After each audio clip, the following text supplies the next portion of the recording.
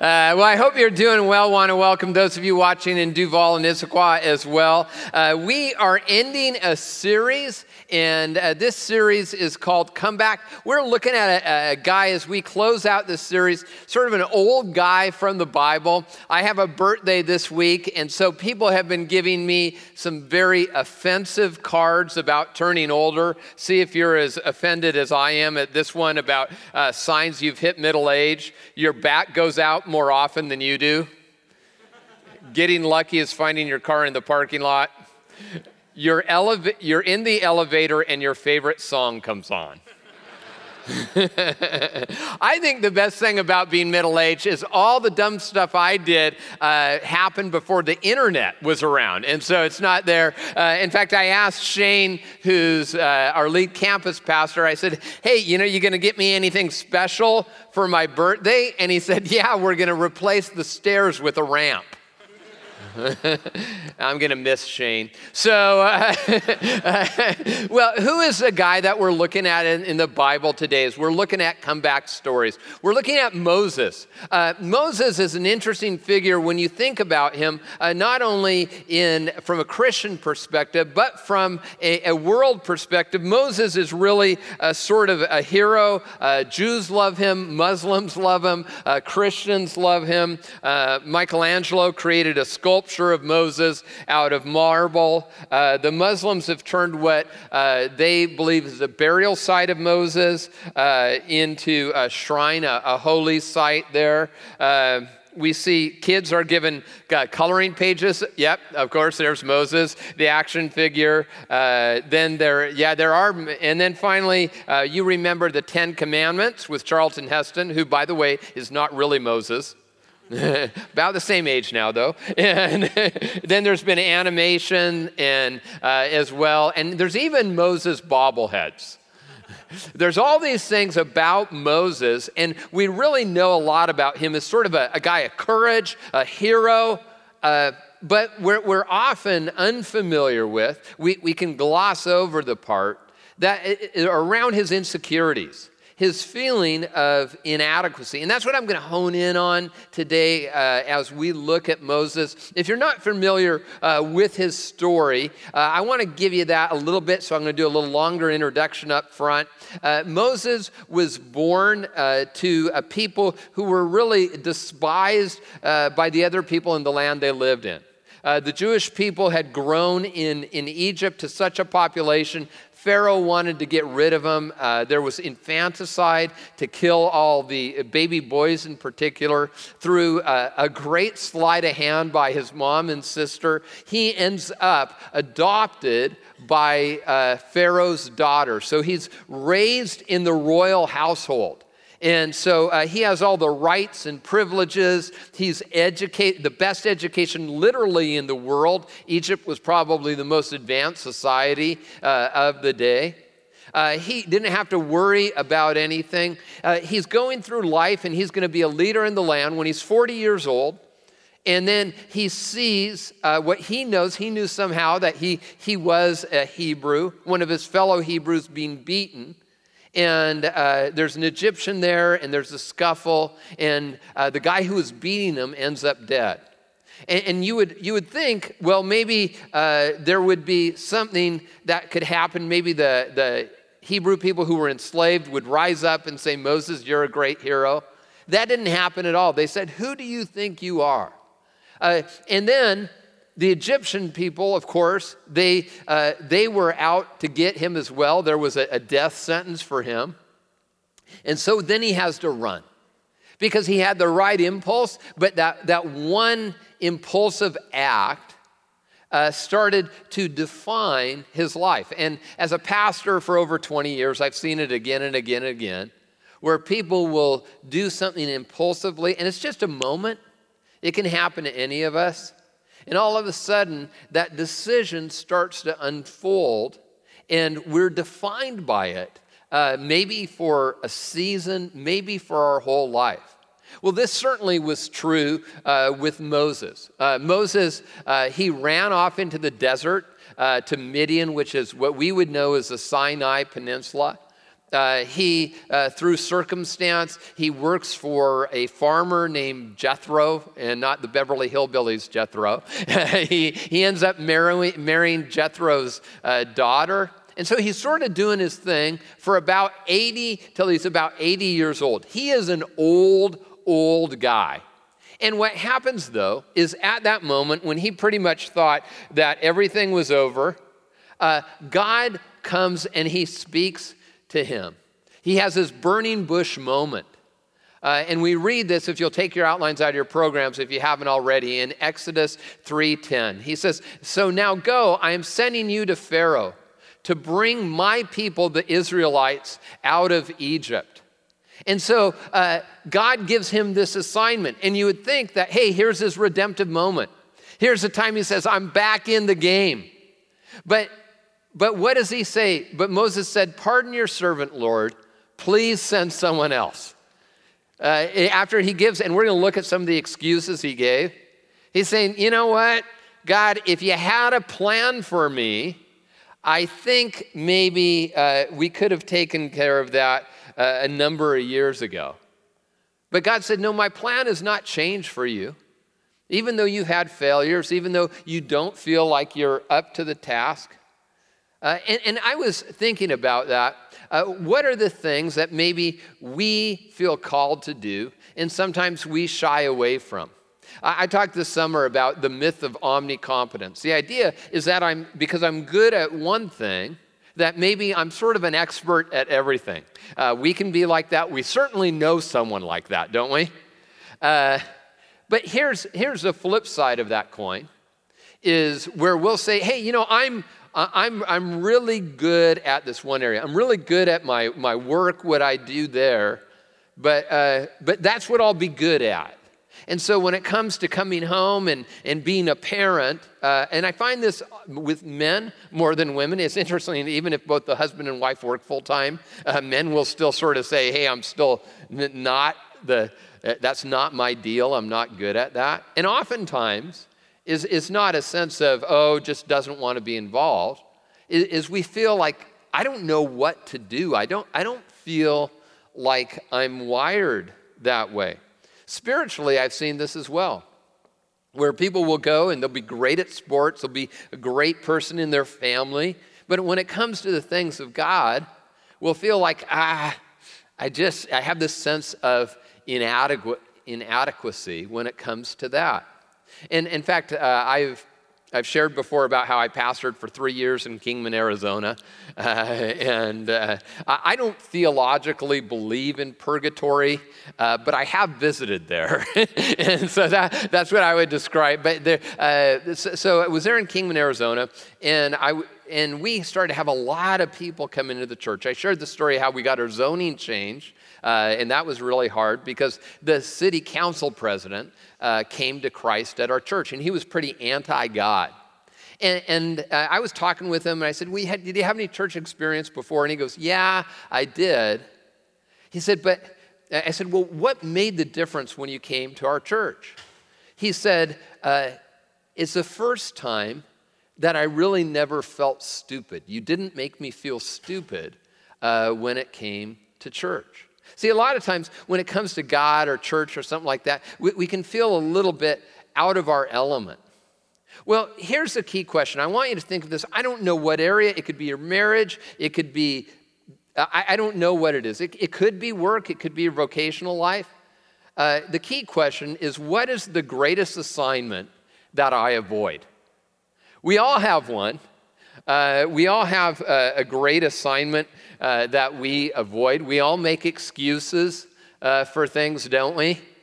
I came across this. This was pretty interesting. It's a survey from Career Builder on excuses that people make for not going to work or being late to work. Number one was why they didn't show up for work. My sobriety tool wouldn't allow my car to start. That's probably not, even if that's true, you don't want to say that one. Here's another one. I got stuck in the blood pressure machine at the grocery store and couldn't get out.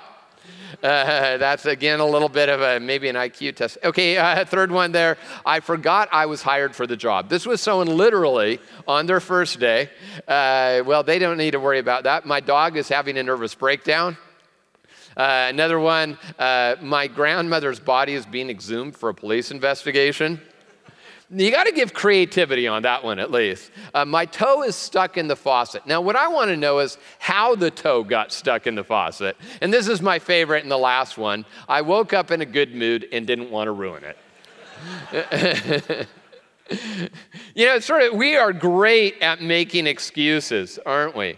And my guess is that you too can think of some area where maybe you've shrunk back from God's call in your life. And it could be something very spiritual. It could be something very practical as we look at this. And so what I want to do is I want to look at Moses' story, and we're going to look especially at that part where he's saying, God, I just don't feel like I'm up to the task.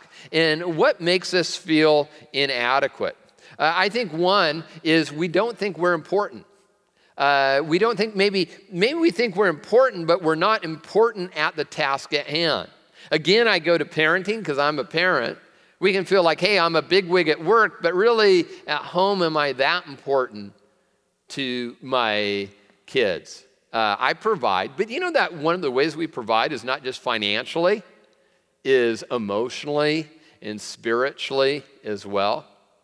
In fact, let's look at Moses, his excuse. But Moses said to God, who am I that I should go to Pharaoh and bring the Israelites out of Egypt?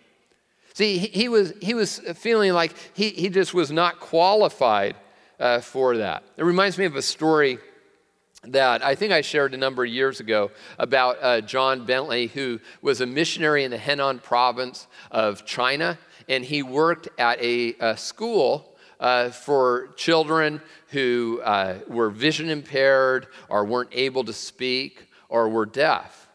And in that school, he said it was different, at least at that time that he was there, because of the one-child policy, that there was a lot of, when a child was born with a disability, it was a really tough thing.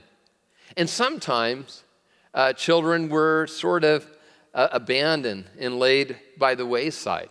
And so very difficult to grow up with that disability, but in that culture in particular.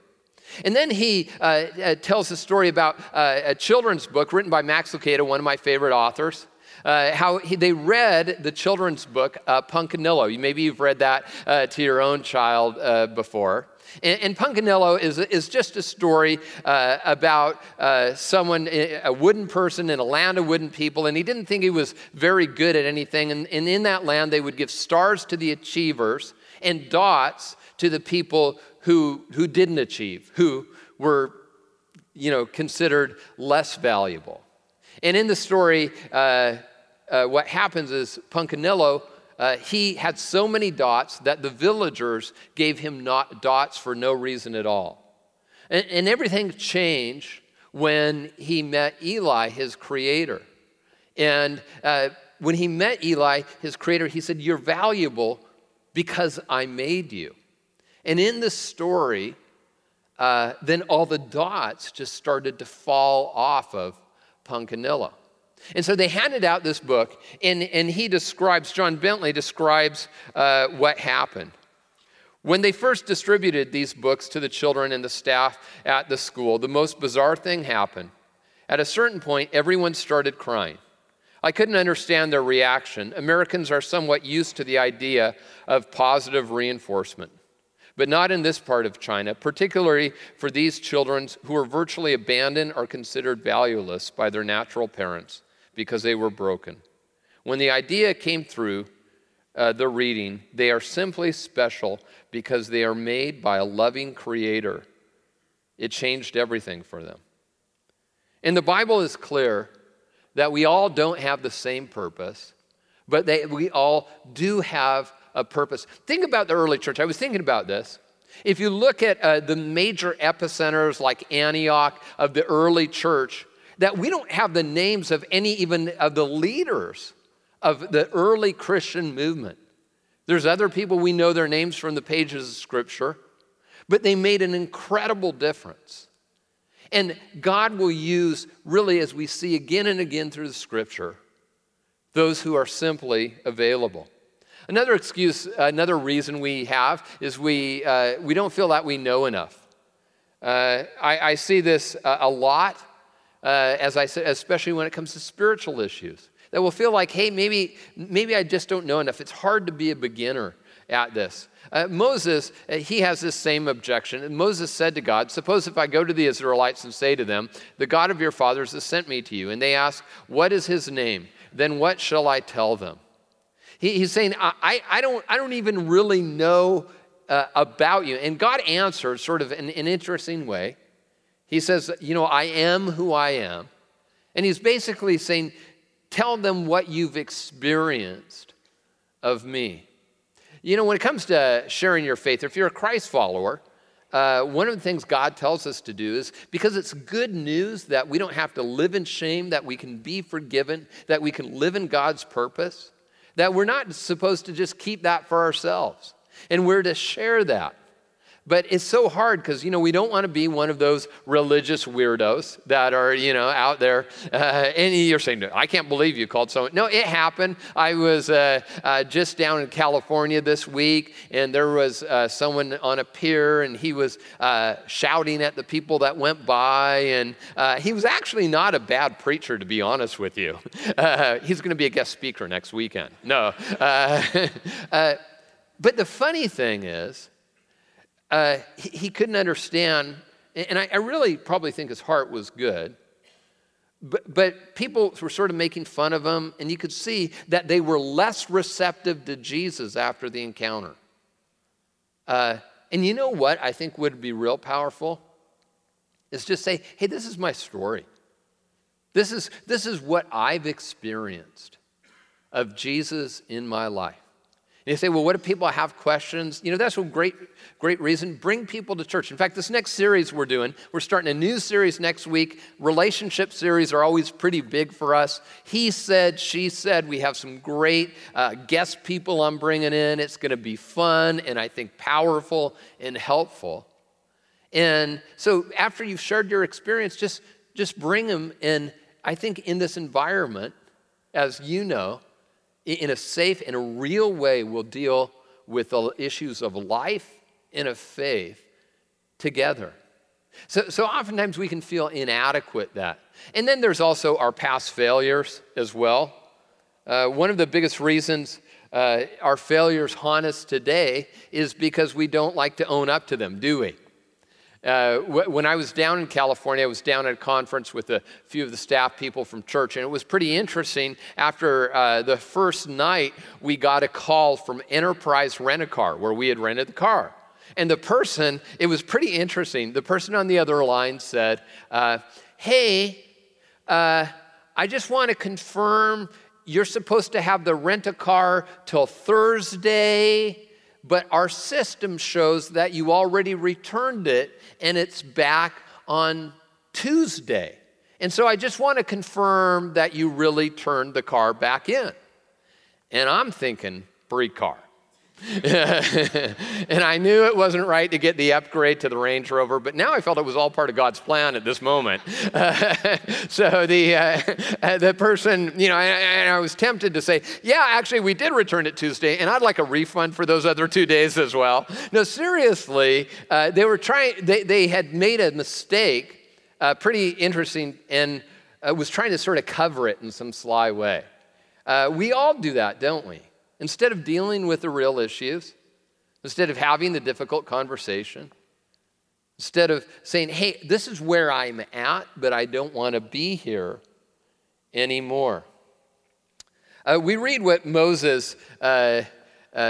Moses answered, what if they do not believe me or listen to me and say the Lord did not appear to you? Why do you think he would say that in particular? Because remember when he had presented himself as sort of a deliverer for the Jewish people, and they didn't follow him then. He's like, why am I any more credible now? He's thinking, they're not going to believe me. If God spoke to me, they're going to think I had sunstroke while I was out in the desert. And he's thinking too much about his past failures as defining him. And, here's one of the things when we take action, maybe spiritually, you've been in church for a long time, and you've gone through some deep waters and you've made some mistakes. You've sinned, and you feel like, okay, I still love Jesus, I want to follow him, but does God still have a plan for me? Maybe you're too worried more about what other people think about than what God is thinking about you. God says, as far as the east is from the west, that far I will remove your sins from you. It says in 1 John, if we confess our sins, he will forgive us our sins and cleanse us from all unrighteousness. See, God's plan doesn't change. Another reason he gave is our personal flaws. It's pretty interesting if you look. Moses says, hey, I'm not really a good speaker. We read this. Moses said to the Lord, pardon your servant, Lord. I've never been eloquent, neither in the past nor since you've spoken to your servant. I am slow of speech and of tongue. Slow of speech and tongue is actually, many believe, is an idiom for someone who stutters. Moses was a stutterer. And I can relate to that. I was a stutterer as a kid. Hard for you to believe now. Some of you are saying, hey, I can't believe that, but I would be like, I want a venti latte or something like that. No, back then I wasn't saying that. But it was some people who loved me, and I truly believe a miracle of God that changed that. A lot of times we let our personal flaws define us, and we don't believe that God can change that for us. Moses is saying, God, you couldn't use someone like me. And again, we see that God will often use us at our point of weakness for maybe the greatest ministry, the greatest achievement that we'll ever have in our life. Well, let's look as we see that, as we go through the excuses. So I just want to wrap this up. And how do we live out God's purpose in any area of your life? Just real simple principles here is you have to know who you are. Know who has God made me to be. What gets in the way of this often is expectations of others. Someone thinks we should be this way, or maybe a projection of self that we feel like we have to be like someone else instead of the person that God asked us to be. Here are two great clarifying questions for you. Is what do you think you secretly would be good at, but you've never told anyone? Maybe that's something that God has called you to do. And then what do you get a deep sense of satisfaction with? What's something you've gotten a deep sense of satisfaction, even when you weren't rewarded or you didn't get any credit? See, he forgot who he was. It says at the time Moses was born, he was no ordinary child. In fact, all of these scriptures are in retrospect, coming primarily from the New Testament. He had forgot that he was raised in Pharaoh's household. In fact, we see in the next verse, Moses was educated in all the wisdom of the Egyptians. That he was uniquely qualified because of his odd upbringing as a Jewish kid in the Pharaoh's household to do something significant. And then we also need to know who's called you. That it's not just about what we can achieve, but what God achieves through us. Acts 7:32, we read, I am the God of your fathers, the God of Abraham, Isaac, and Jacob. And what God is doing is he's reminding Moses, he's saying, remember how I called Abraham out of obscurity to become a great nation, and I was with your grandfather and with your father. I will be with you as well. And know, too, that you can grow. And this is part of the change process. It's pretty interesting if you look at Moses, how he's described later on in the Bible. It says, Moses was powerful in speech and action. Isn't that interesting? The area where he struggled the most was his speech, and that's the area where Moses was considered powerful. By the way, I think it's so important to let other people grow. Oftentimes what we'll do is we'll put someone in a box and that you always have, or you've sort of always been that way. I think one of the greatest gifts that we can give someone is to see where they're at right now, what God is doing in their life right now, and to appreciate that. It takes massive discipline to do that, because usually we go to the shorthand of, oh, this is how it was when I first met you, or this is how you were 2 years ago or 20 years ago. And then also we need to know what we value. That'll help us as we deal with the sense of inadequacy in areas of our life. Who are we living for? What's our audience? We see with Moses, we read in the book of Hebrews, the great hall of faith, it says, by faith, Moses, when he had grown up, refused to be known as the son of Pharaoh's daughter. He chose to be mistreated along with the people of God, rather to enjoy the fleeting pleasures of sin. He regarded disgrace for the sake of Christ as greater value than the treasures of Egypt, because he was looking ahead to his reward. That Moses, when he had that instinct, although he acted it out inappropriately to save that person who was being beaten and suffered injustice, that was really a God instinct because of the values that he had. And then also, we have to know when to act. We have to know when to act. Here's what we read later on.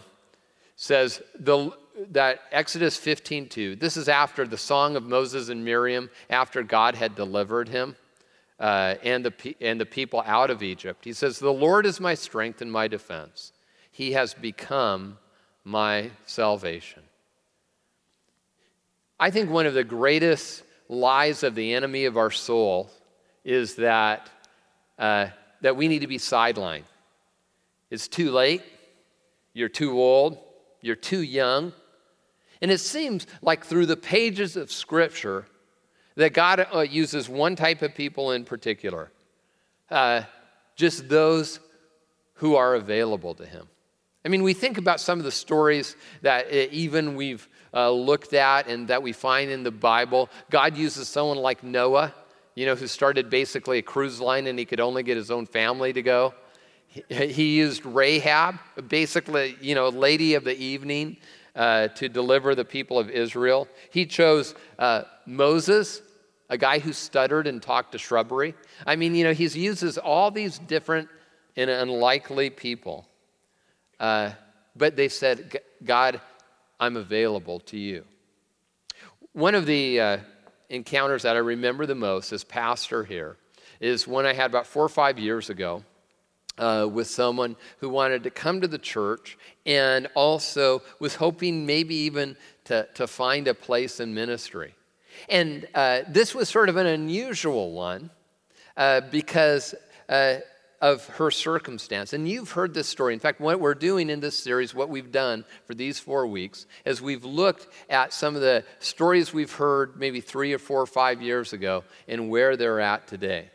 Well, this person, Carol, she had actually been married to a pastor who had been here many years ago, and her world fell apart. He cheated, and she worked on reconciling it, and even after that, and finally, he didn't want to work on it any longer, and she was basically saying, I really need a church home.